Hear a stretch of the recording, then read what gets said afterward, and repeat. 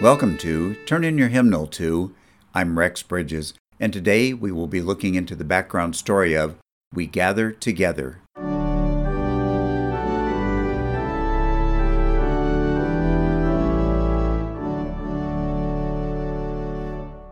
We gather together, 1597. So the nations shall fear the name of the Lord, and all the kings of the earth your glory. Psalm 102:15.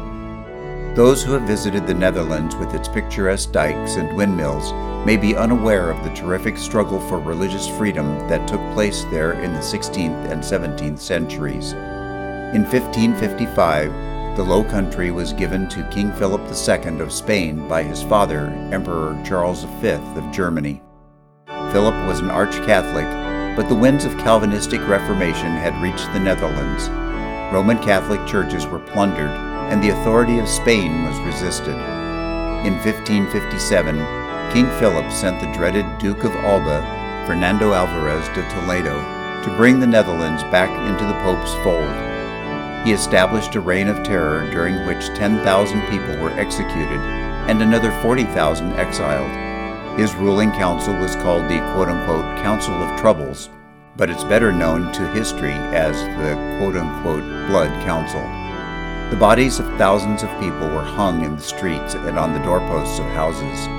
Alva didn't hesitate to massacre whole cities. An attack on Leiden was stopped only by cutting the dikes and flooding the countryside.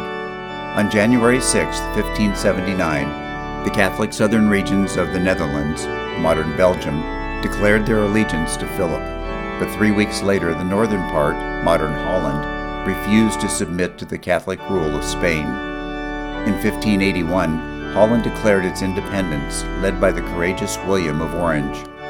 Holland was devastated by warfare, and in the process, William was cut down by an assassin's dagger. But the brave nation would not be denied, and eventually Spain lost its hold on the Dutch Republic.